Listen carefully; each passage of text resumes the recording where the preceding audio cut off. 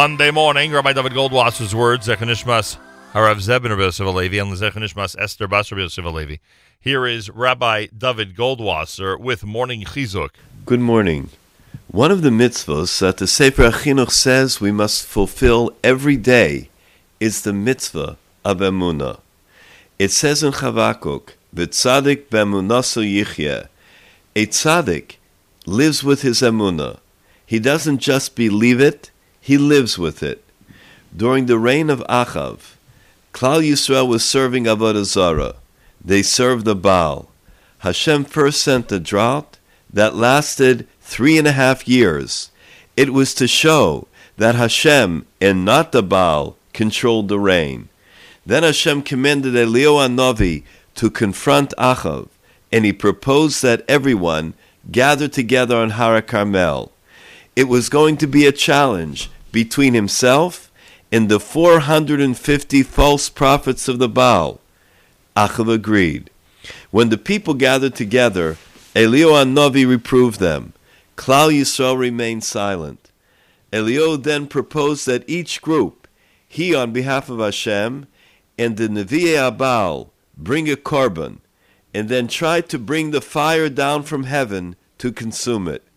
The Nevi'ei Baal, the false prophets, attempted all day long to bring down a fire, but there was no response. Eliyahu then repaired the Mizbeach and made a trench around the Mizbeach. He then ordered for 4 jugs of water to be poured over the korban in the wood of the Mizbeach. It also spilled over into the trench. Eliyahu HaNavi then prayed to Hashem, and immediately a fire descended and consumed the korban, the wood, the stones, and all the water. All of Klal Yisrael who witnessed this event proclaimed, Hashem hu Elokim, Hashem hu Elokim. Eliyahu HaNavi approached all the people, and when he approached them, he asked, Ad mosai atem poschim al shtei asifim. How long will you dance between the two opinions?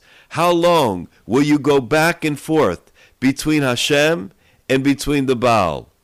Im Hashem Elokim, l'chu acharav. If Hashem is God, so then go after him. V'im haBaal, l'chu acharav. And if it's the Baal, go after it. The great Gaon Reb Chaim Brisker asked the question, who gave Eliyahu HaNavi the right or the dispensation to tell them that they could stick with their belief in the Baal? How could he say, if you believe in the Baal, then follow in that way? Of course it's forbidden. It's Avodah Zarah, it's idol worship. Eliyahu HaNavi is giving them a choice. It's either one or the other. You can't do both.